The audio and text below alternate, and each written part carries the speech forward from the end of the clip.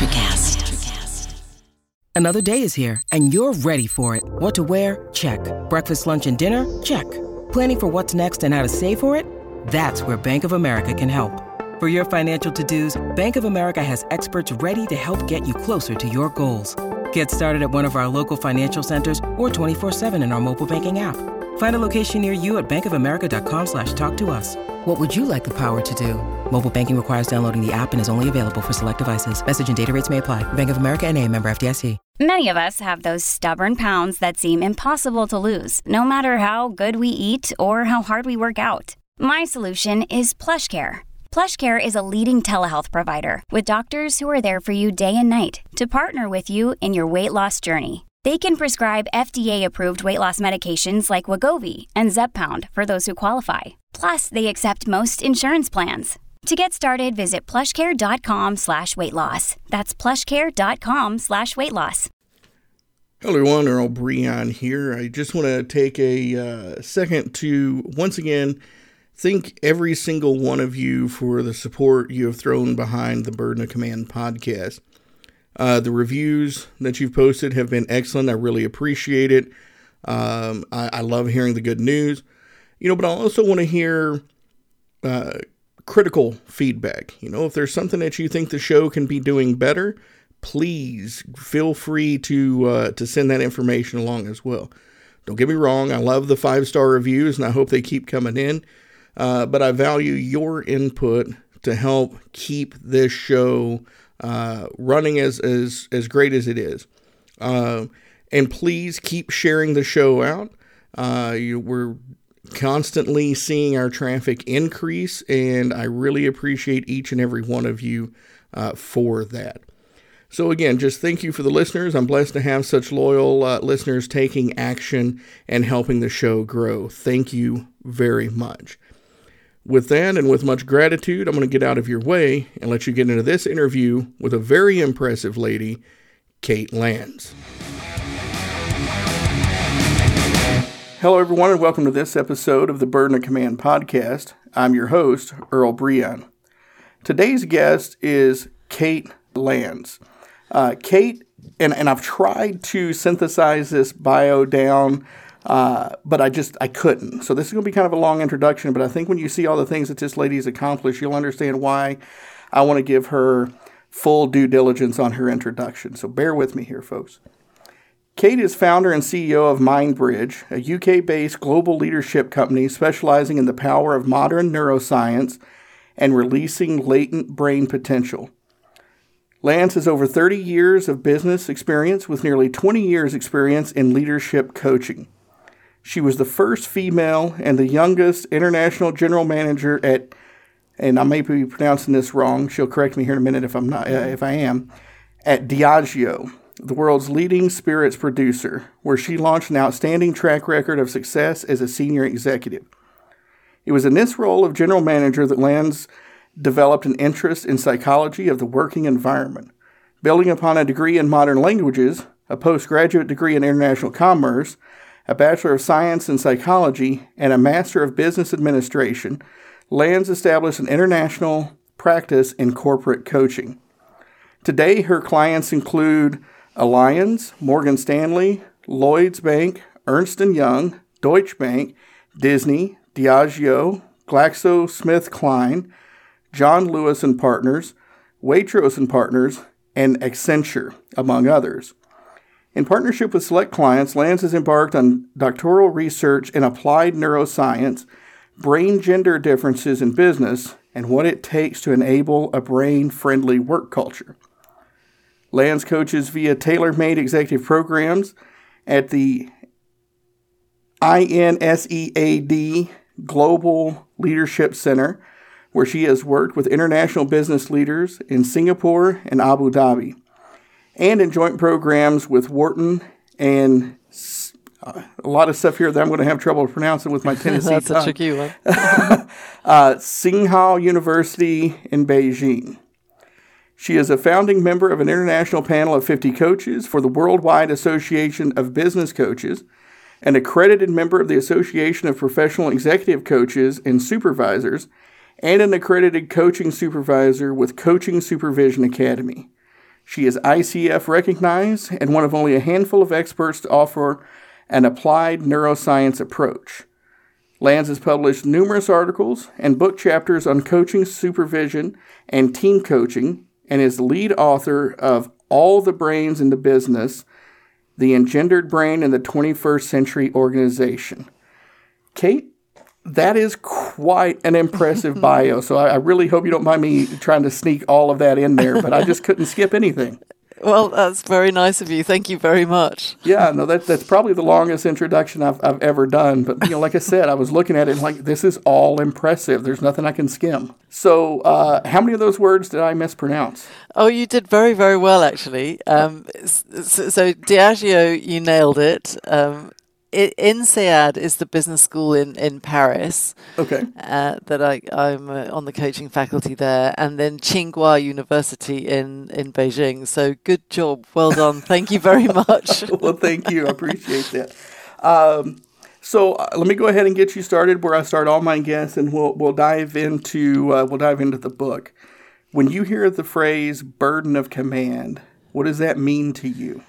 Yeah, I love that question, and I've enjoyed thinking about it. And the initial thing for me that comes up is the feeling of responsibility that one has when one is leading, because it can be lonely at the top, and one has to take tough calls and do that in a really responsible, thoughtful way.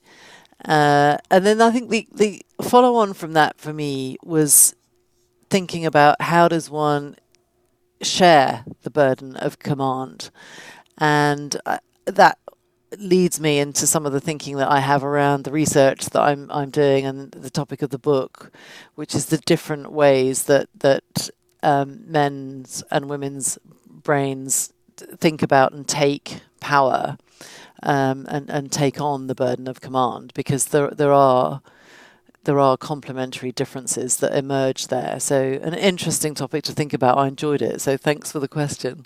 Oh, no, thank you. I enjoy that answer. And, you kind of hit on it right there off the bat. And again, for the listeners that didn't pick up on it, the name of the book, and you wrote this with a co-author, Paul Brown. But the name of the book is All the Brains in the Business, The Engendered Brain in the 21st Century Organization. And right off the bat, you make a distinction between brain sex and biological sex. So what does that mean? Yeah, absolutely. The sex of your brain is not necessarily the same as the sex of your body, and that's quite a complicated thing to get your head around when you first start thinking about it. But by nature, there are neurobiological differences between the female and male brain. There are about 100 of those differences, and I think from a business point of view, about 30 of them are important to understand and know about, so that you can access the best of all the brains. And those neurobiological differences combine with people's experience, an individual's experience growing up. So the sex of our brains, which you can test, by the way, and that's really quite a cool thing to do. And that's all the test is there in the book for people who are interested. So the nature and nurture combine, and your brain sex score will reflect your own individual experiences. And so you can have a man who might have a brain sex score that scores more on the female side of the spectrum, or vice versa. And that's a really cool thing to find out for oneself and your colleagues. Yeah, no, and it was interesting reading through that because, there's a lot of research and a lot of people just kind of throw out, like as a matter of fact that, women are typically, more empathetic and that sort of thing, and men are usually more competitive. But you go through very, very in depth in this first chapter to kind of prove that it's not just that. Yes, the brains function different, but they're actually put together differently, right? Correct. Yeah. So there are three big dimensions upon which male-female brains differ. One is actual brain structure. The second is the neural connectivity in the brain, and the third are levels of hormones, so that the neurochemicals, and those are different on average between men and women. And that doesn't mean that all men's brains are like this and all women's brains are like that. Not at all. It's far more subtle and sophisticated than that. That said, it's true to, those are basic neurobiological differences. Okay. Now, how does that differ? A lot of people are probably familiar with, the idea of the reptilian brain and the prefrontal cortex. How do those three areas that most people are probably familiar with differ from what you're saying here? Yeah. So if we look at the neural connectivity, there was some fascinating research that came out of the University of Pennsylvania, actually, and very kindly they gave me permission to reproduce the imagery in the book, which was generous of them. The male brain patterns from front to back inside each hemisphere. And so that gives rise to the action going from input into the brain, perception, to quite coordinated action. The female brain patterns far more strongly between hemispheres, and that gives rise to from perception to a more emergent, iterative way of taking action. So my colleague, the lovely Professor Paul Brown, with whom I co-wrote the book, he would say that the male brain is more focused on either or in terms of action, and the female brain is more focused on both and. So it gives you a kind of different way of paying attention, a different kind of take on the world. And that shows up in all sorts of different ways at work. So very often I come across with clients, women who that are being told they need to get to the point a bit more quickly in the way they articulate things in meetings. And that's not uncommon, and that is partly a function of this different kind of neural connectivity. So that's one of the ways that these differences show up. Yeah, that part in particular really stuck with me because all the different types of assessments, like the DISC profile. That's one thing it always points out to me is it talks about the communication piece and Earl hates small talk, chit chat. Just get straight to the point. The worst thing you can do is do a lot of side talk, and I'm like, yes. And then when I was reading this in the book, that I'm like, okay, that explains that. So yeah. Now you go on to talk about kind of the brain development in utero, the first 2 years, and then in puberty. Why are those three stages kind of important? Yeah, those three stages are when the biggest changes occur to the brain. So all brains in utero before 7 weeks old the blueprint is female. So all embryos start out with a female blueprint to the brain. If the baby is due to become a male, at 7 weeks in utero, there will be a testosterone surge, and that starts to remap the baby's developing brain and turn it into a brain that will ultimately become a male brain. So that's a really important developmental stage. Once the baby's born, the first 2 years of life are really important because that's when the attachment relationships occur with the primary caregivers, and those have a huge impact on how we're going to end up being as people in the world and as leaders. So that first couple of years has a big influence on the brain's development. And then finally, a big change occurs at puberty. So the blueprint's been laid down in utero for that brain to be a boy brain or a girl brain. And when the teenage hormones kick in, as our brains and bodies start shifting towards adulthood, the brain completely rewires, and all of either the male or the female characteristics really start to kick in and become apparent. So those are the three big call-out developmental stages for brain development. Okay. So now the listeners are probably like, okay, I'm convinced there's differences between brains. I get it. Why is this important for leaders to understand? Yeah, this is why I wrote the book, really. I initially didn't set out to be an author and write a book, but I was fascinated with my clients in the question, what does it take to create the conditions at work where brains can really function well? I got really looking deep into the research after the financial crisis of 2008. Obviously, we're in another crisis right now. And as I got really looking at what are the work practices, what supports optimal brain function, it became very obvious that you cannot ignore gender. If you're really serious about creating a work culture that supports the best of the brain, you have to know about brain sex differences. And that's how I got into the work, because there are differences, and a lot of work cultures have been set up in such a way that what they focus on, what they measure, what they reward is more suited to a certain type of male brain. And so I was discovering an awful lot of brains in women and men that were just being massively under-leveraged. So you've got all these smart people there. It's a bit like driving a car with the handbrake on. It's like, why would you do that, you know? Right. So where and how can a leader get started kind of changing some of that culture to, as you put it, better leverage those brains? Yeah.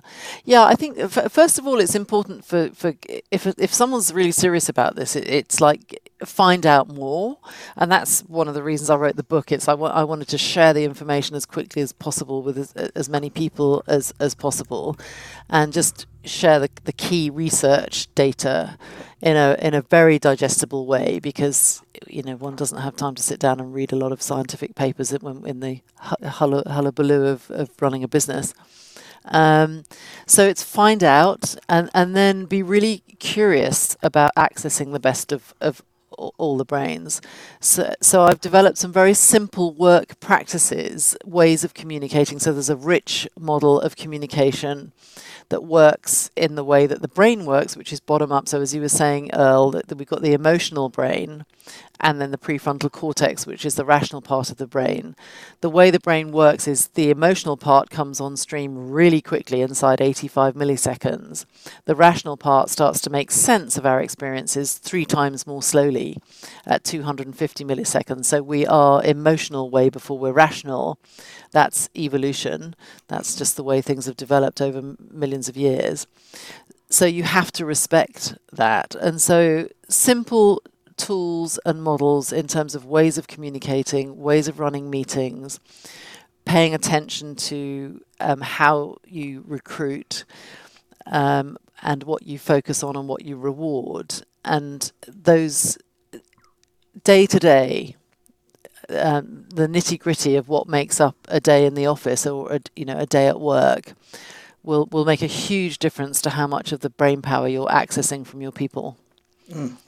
Now, I will say this. When I read the book, and I like what you said there about you wanted to kind of get something that was nice and easy to read, because people are less likely to read big, in-depth scientific books and papers. I love that, and I agree with it, because I have read Dr. Daniel Kahneman's Thinking Fast and Slow on several occasions, and each time I take a little bit from it.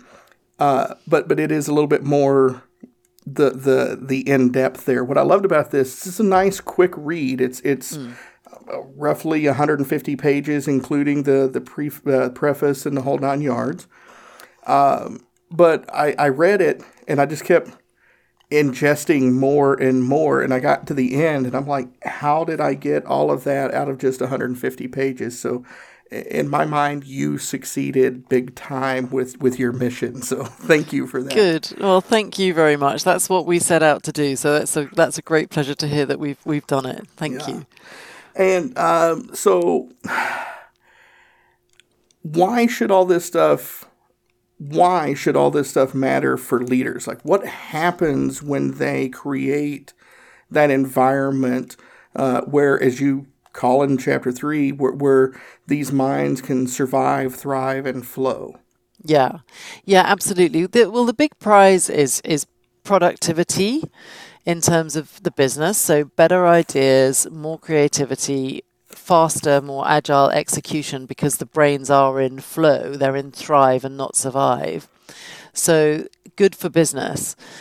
And because of the brain state that people are in when they're thinking well, it's also good for people's health and well-being, which of course right now is like really important. And as we move forward through the crisis, the pandemic, and everything else that we're dealing with globally. So the more you can create the thrive response in your brain neurochemistry, the more productive your thinking and health and well-being will be.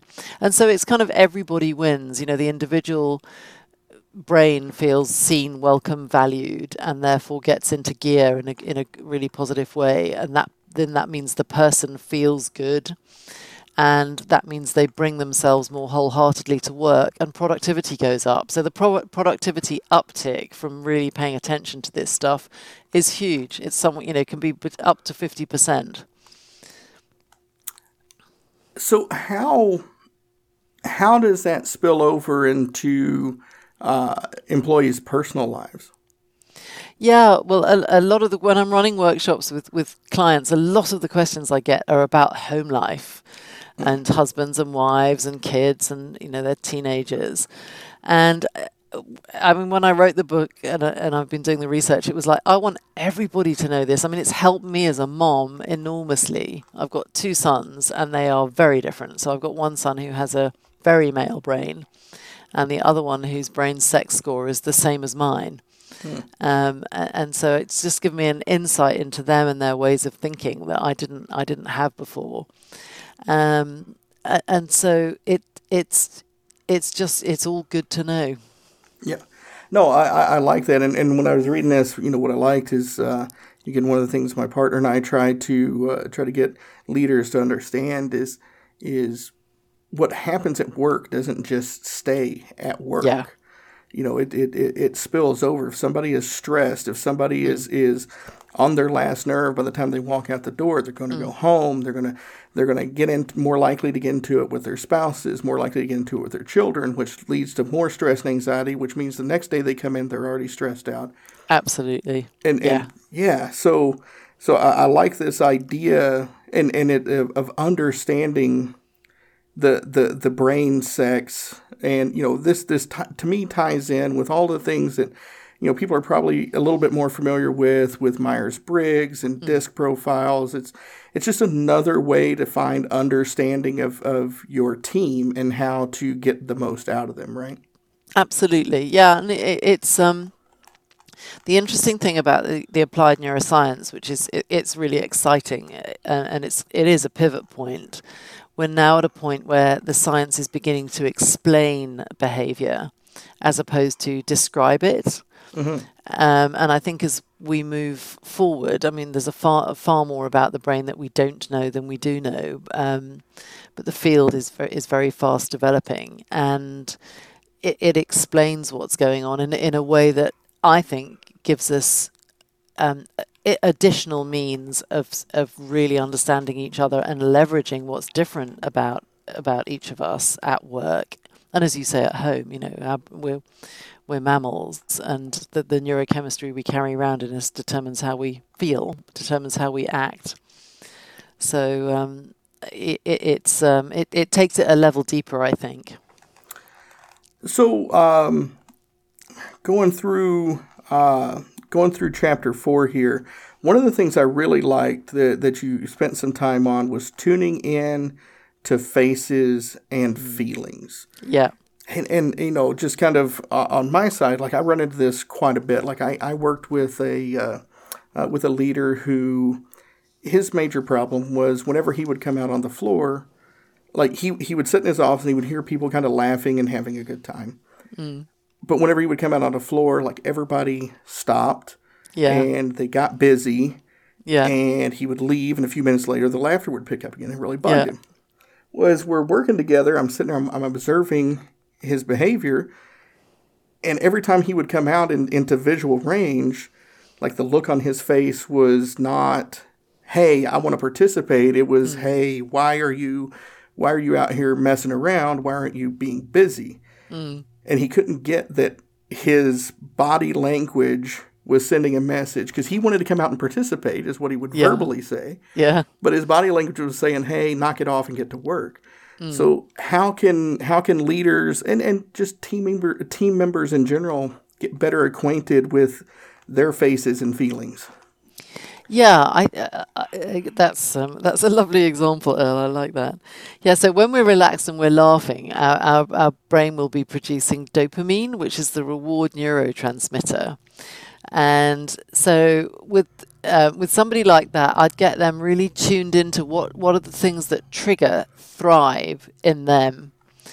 And in a coaching session, and I'm sure you had these conversations with him, it would be getting him to talk about what makes him laugh, what makes him loosen up and have fun, and really tune into how that feels for him.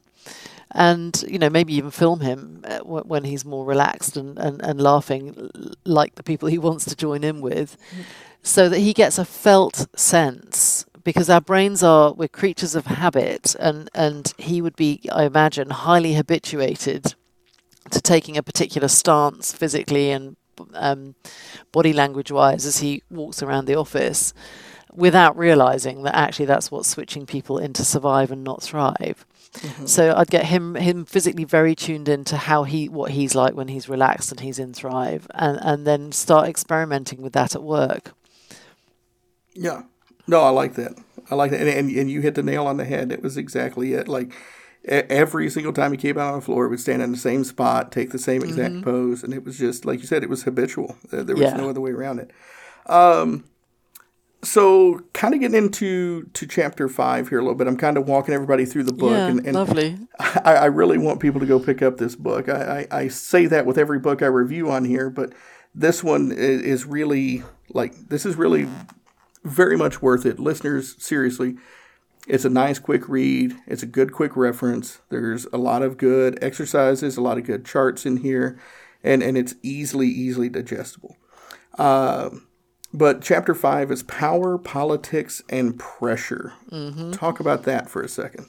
Yeah, absolutely. So interestingly, the way the male brain and body and female brain and body experience power can be quite different neurochemically. So the male brain contains between 5 and 20 times the amount of testosterone, which is like the competition, the aggression hormone, and the female brain contains between 5 and 20 times the amount of oxytocin, which is the bonding hormone. So there are quite different amounts of neurotransmitters in that regard. So on average, men are more likely to care about the hierarchy and being competitive. And the way men tend to take their power in organizations is more based on the competition, the pecking order, the hierarchy. Women tend to take their power more through relationships.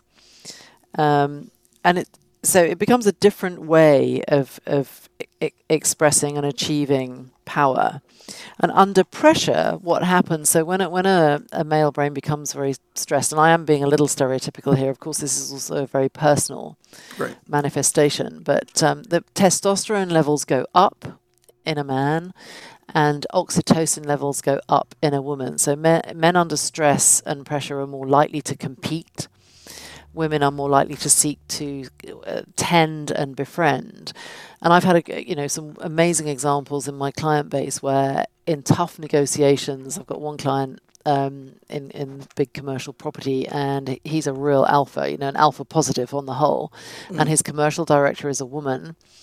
And they know about these differences. And so when they're in a negotiation and things start to get stressful, they notice what their own reactions are. So he can become quite sort of dominant and pushy. She can want to lean into the relationships. And I don't want this to sound too stereotypical, but this is the truth. This is what happens. And so she's noticing some of the minute reactions going on in the players on the other side. And they will, compare notes, and they trust each other to know how to partner together. and sometimes she will say, look, let's just, take some time out. I need to just, check in with the finance guy on the other side because something's not right there. And my male client will be, no, let's just, push for the closing this deal. And she will insist on not. And they've had a number of occasions over the years where leveraging their brain sex difference has really helped them get the best out of a negotiation. See, and this one was one that, like, reading this, it answered a lot of questions for me because I had, my background being in the Marine Corps. Yeah. I went to boot camp in Parris Island. That's where all the female Marines are trained. Right. So I was around female Marines from the beginning of my career. And when I got in the civilian world, I started hearing all these stereotypes, and I thought it was hogwash, basically, because I'd been around all of these strong, and like using the terminology in the book, these strong females that had more male brains. And so, they were very much as competitive, if not more so, than some of the guys, and a lot less into that collaborative relationship building part. They were very male-minded females, and so this really put that in perspective for me. Good. It was. You again talking broad brush. You pretty much described in this book that difference pretty much every female Marine I ran into. Right. And I mean that in all of the positive ways possible because there were some very strong female leaders that I learned a lot from in my time in the Corps. Yeah. Now, you were talking about that a little bit there, office politics and being in the U.S., we always love to talk politics in general, but office politics as far as gossip and all that kind of good stuff. And that just seems like something that can undermine this whole process quick, fast, and in a hurry, right? Yeah, absolutely. And it's one of the things that happens is whoever is in dominance in an organization, that if there's a dominant in-group, that in-group will colour the office politics. And if you're not part of that dominant in-group, it can be really tough. And actually, this is one of the things I love about bringing the neuroscience to the conversation, is that it just starts to take the lid off what is going on neurologically when we're in-grouping and out-grouping and judging other people. And it explains it from our basic bioevolution and takes the heat out of a lot of those conversations. So I've done work in financial services organizations where there's been some really quite shocking behavior that's happened from the dominant in-group, and we've all had to have quite a difficult conversation about that and try and change the politics, in inverted commas. And actually, when you look at it through the lens of the neuroscience, it enables people to look at their own behavior in a way that is less shaming and difficult for them, and to go, oh, okay, right, I can see why I do that and why this other person does something different, and I can see how that must land. And it enables some quite sort of hot potato topics to get talked about quite openly without it being too difficult. Okay. I like that. So chapter 6, and I love this chapter title because it's actually almost like I have a phrase that kind of annoys people sometimes. There are no problems, only solutions. Yeah. And so the title of this is Problem Solvers and Solution Seekers, the difference between intra-compared with inter-hemispheric connectivity. So knowing that that's something I say a lot, like, what does that say about me? There's no problems, only solutions. Well, I say good. I like that. It's one of my mantras as well, because it also teaches the brain. The prefrontal cortex loves to find solutions, and a lot of what I'm talking about with Paul in the book is how do you present challenges and issues to different types of brain in a way that makes them excited about creating the solution. And the male brain working inside each hemisphere, front to back, might tend to take quite a narrow task-focused approach to generating an outcome, and the female brain might take a more iterative, emergent, sometimes longer route to getting to an outcome. And both of our brains, the brains have evolved over millions of years to complement and work really effectively together. And so it's leveraging that. So one of the things we talk about in the book is powerful discrimination. So it's like focus on the differences, and the differences are actually your highest point of leverage in an organization. Mm-hmm. Well, and that ties in. So yeah, what I like about that is that's one of the big things that we try to push is the power of cognitive diversity. Absolutely. Putting together smart teams. Yeah. Bringing those differences in. And so I like that. How do you go about getting people to understand? Okay, so let me rephrase this question here a little bit. So one of the things that we struggle with is when we go into an organization, the way most organizations solve a problem is they pull people into a room, they gather around the table, they start talking about it. Mm. And typically what happens is whoever in the room has the most perceived power, people tend to gravitate towards their answer. Absolutely. Yeah, absolutely. Yeah, so one of the models that I developed and I've been testing in the research is specifically for that purpose, so that you can get the best of all the brains. So, and it's called the 4 C's, just to keep it really simple. So we have to work at the way the brain works, bottom up. So the first thing is to connect, because we're mammals. We know when we're safe and we're welcome, basically. So. Mm-hmm. In that circumstance, it's really genuinely connect with everybody who's in the room. This is a joint endeavor. It's not power play on behalf of the most dominant characters there. The second C is compassion. Now, we can't help judging people. That happens before we're consciously aware of it.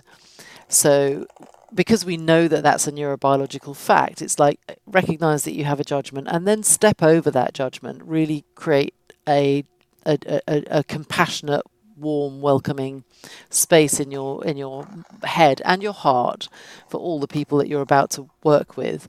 And because we're mammals, we can feel that. We know when that's happening. And those 2 actions done consciously will settle down the emotional brain so that people will feel safe to be in the room. The third C is curiosity. Really be curious about what every single brain in that room thinks, and so ask everybody. And the final C is control, which is give people control over their airtime. So when we have thoughts, it's a bit like surfing a wave, and it's allow people total control of their airtime so that they can surf their wave right to the end of it until they're landed on the beach. And make that one of the protocols of the way that you run the meeting, so that no single voice can dominate any of the other voices in the room. And you will be surprised what you find out. And the model was the genesis of the model was this lovely young gentleman, Asian gentleman I was working with, really smart guy, Cambridge educated. And in the culture that he was in, he said, "You know what, Kate?" He said, "People don't really, I'm so countercultural, I don't kind of fit, my face doesn't fit around here. So people don't ask they don't want to know what I think." He said, "I will speak up if I think I have to, but they kind of don't want to know." And because I'd got to know him during the course of this particular piece of research I was doing, I just thought, wow, of all the brains that I've met so far in this organization, I would really want to know what his brain thinks, because it's such a fine mind. And if he's spending most of his day in the organization and people aren't curious about what he thinks, what a waste. And so he was really the reason I generated that particular model and started to test it. And it works very well, and I've had clients using it on virtual calls. Now we're obviously working in a virtual world now, but those 4 C's, if you really embrace them, they'll make a big difference to the access you get to what's going on in people's brains. Yeah, no, I like that, and thank you for kind of sharing that story, because I mean it's mind-boggling how much an organization invests in recruitment and hiring and retention to keep these brains on board, just to not take advantage of what they've invested in. Absolutely, Earl. That completely, and that is the essence. It's the biggest investment most businesses have are the brains. So why would you have a poor return on investment on that particular asset, if you want to look at it like that? And it's crazy. It really is. Like, I wish there was a way to quantify how much money was actually missed out on by missing those opportunities. I'm sure it's staggering. Yeah, well, honestly, I mean, what I was finding was that, because I was looking at the survive and thrive responses in certain key populations, and some of the talent populations I was looking at. So these are the people that companies spent a lot of time hiring, training, and absolutely wants to keep. In one particular circumstance, 30% of that population was spending a lot of the day in survive neurochemically and not thrive. And that is like driving with the handbrake on. So, you've got some of the finest brains in your business just not powering up. And that's that. Nobody wins. Well, no, and I think that's kind of one of the primary drivers. You hear a lot of these statistics talking about, how millennials and subsequent generations are changing jobs at a more rapid pace. Yeah. I think that is probably a key element. They're still searching for that place where they can get out of survive mode and get into thrive mode, right? Absolutely. Yeah, totally. Yeah, totally agree with that. And I think, the younger generation coming through, their career patterns are very different, and they will move around more than previous generations. And being in a place that causes thrive for them is a huge draw. And I also think, I mean, one of the conversations I have a lot with my clients is, feel like home to those young people, because it may be that they, you invest in them and they go off and they do other things that may be work related or not. But if your organization really feels like home because their brains feel so welcome there, they'll come back. And so it's a different kind of loyalty that is being generated in the younger generations. Well, and I like that kind of infinite game approach there, because this is not something where, as much as I want people to get your book and read it, this is not something where people are going to sit down, read the book, even hire you personally to come in, and tomorrow things are going to magically be better. This takes some time and effort to build this culture. Yeah, absolutely. It takes a real, commitment from leaders in the organization to have it become a way of being, and the dividends are there for sure. And some of those will be quicker wins, but the longer term is the big play. Yeah, no, it's and I think that's kind of a key factor with just about any type of cultural shift, any type of change. My partner and I, we were talking about this just the other day with all the things going on here in the U.S. with law enforcement, and we do a lot of diversity and inclusion training, and there's been several articles written over the past year talking about how diversity and inclusion training is a waste of money. There's no return on investment for it, but it's when organizations, that is true, when organizations just treat the training as a checkbox, Absolutely. when they make it part of their culture, that's when diversity and inclusion training, understanding the minds in your organization, that's where the value really is. You got to really buy into it and want to make those changes, right? Yeah, absolutely. Because when there's real buy-in, that generates trust, and trust, oxytocin is the neurotransmitter that reflects real trust. And there's been some fascinating research that has longitudinal research and looking at meta studies as well that shows that work cultures in the top quartile on trust are up to 50% more productive than their peer group. And who doesn't want to be 50% more productive, right? Absolutely. So you kind of touched on this very briefly earlier, but this rich. Tell us about rich communication model and walk us through that. Yeah. Yes, rich. I mean, we have to work. The brain evolved like bottom up. So the reptilian brain is the at the base of the brain, top of the spine. Then the emotional brain evolved when the first mammals came on stream, and there was a relationship between the live young, and the emotional brain is about 65 million years old. The prefrontal cortex, in evolutionary terms, is very young. It's about 220,000 years old, and that's the part that does the rational thinking.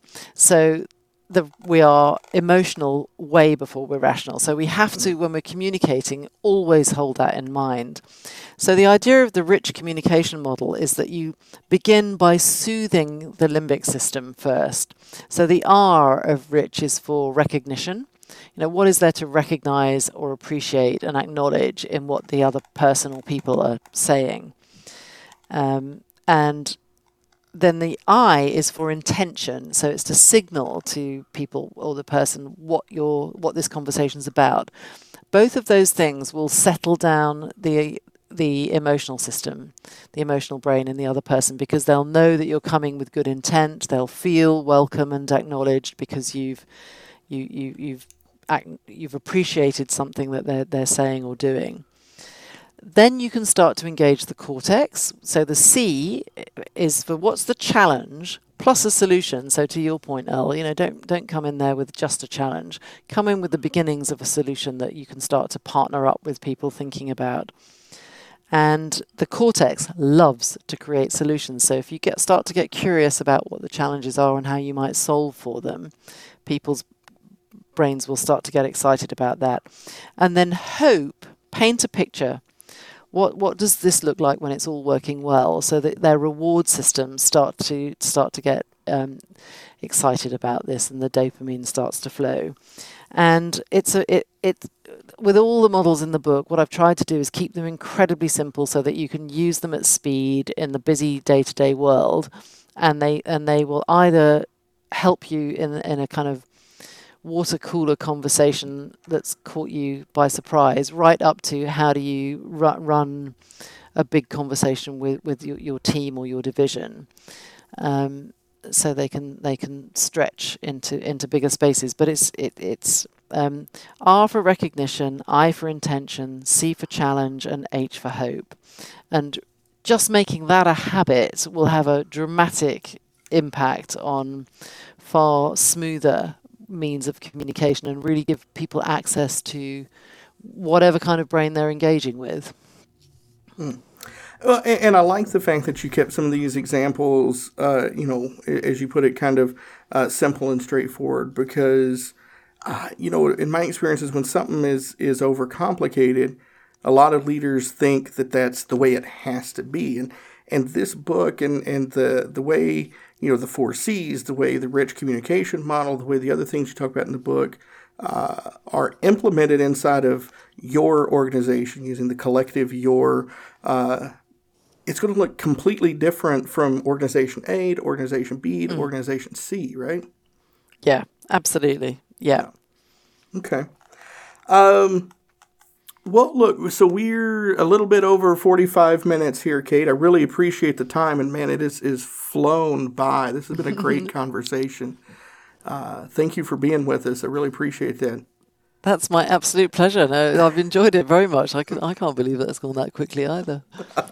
Well, one of the things, one of the last questions I like to ask, and sometimes this leads to more conversation, is there anything that we didn't get a chance to cover that you would like to have my listeners know?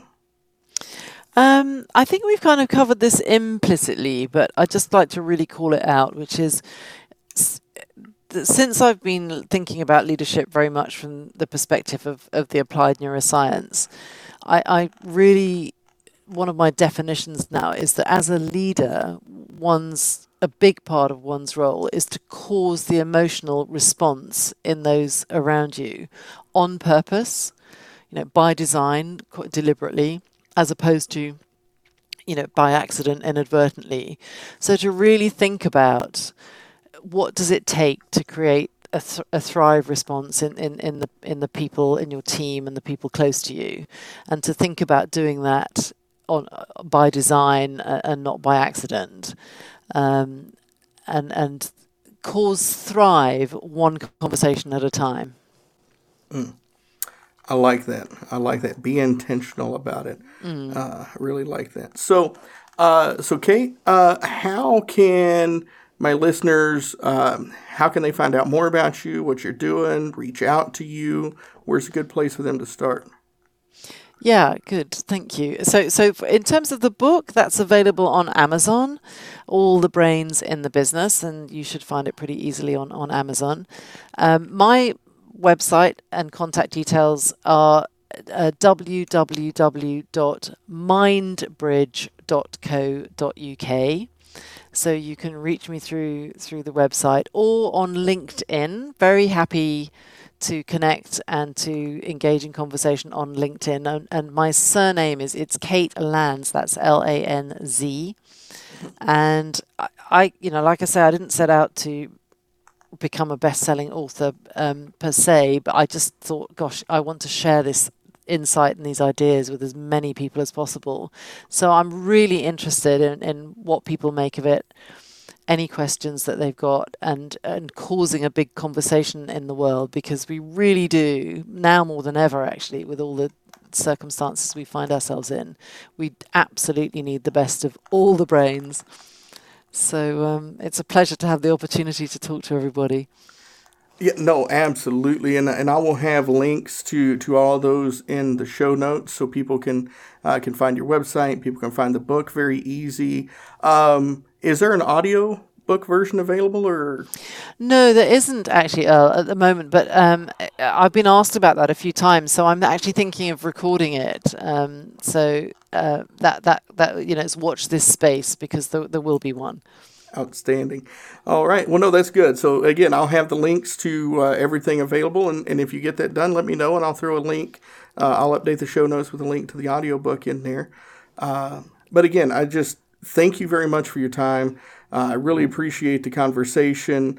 I love the work you're doing. Keep it up. Is there anything else that is in the works? Well, there's going to be some more kind of how-tos, because I'm doing a lot of interviews with various clients and other people. So I'll want to share the output from that. Okay. Well, we may have to revisit this conversation once that comes to fruition. So again, thank you for your time. I really appreciate it. Listeners, if you have any comments, questions, or concerns for Kate, we'll have the information in the show notes. If you have any for me, burden.command@gmail.com. Be sure you subscribe, rate, and review the show. Make sure you share it out so you can get good information like this out to your network. I really appreciate you listening and spending pretty much the last hour or so with Kate and I. And with that, I look forward to speaking with you again in the next episode. Hey there, fabulous souls. I'm Stephanie Baklaan. And I'm Eden Alpert. And we're the hosts of the brand new podcast, Unapologetically Fab. Get ready to join us on an amazing and real journey as we dive into life after 40 and own it. We're all about changing the narrative, leaning into who you are, and living a life by your own design. Join us as we embrace life unapologetically and redefine success.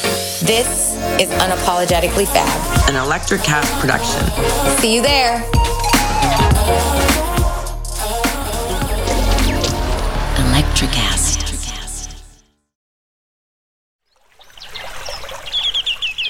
Are you passionate about saving the planet for future generations? Do you want to learn how to do it? If yes, then you need to tune in to the Nature Backed podcast. It's a talk show covering the changing world around us, from renewable energy, sustainable agriculture, circular economy, to ESG and social innovation. Don't miss this opportunity to discover how you can join the movement and make a difference. Subscribe to the Nature Back podcast today on your favorite platform and get ready to be amazed.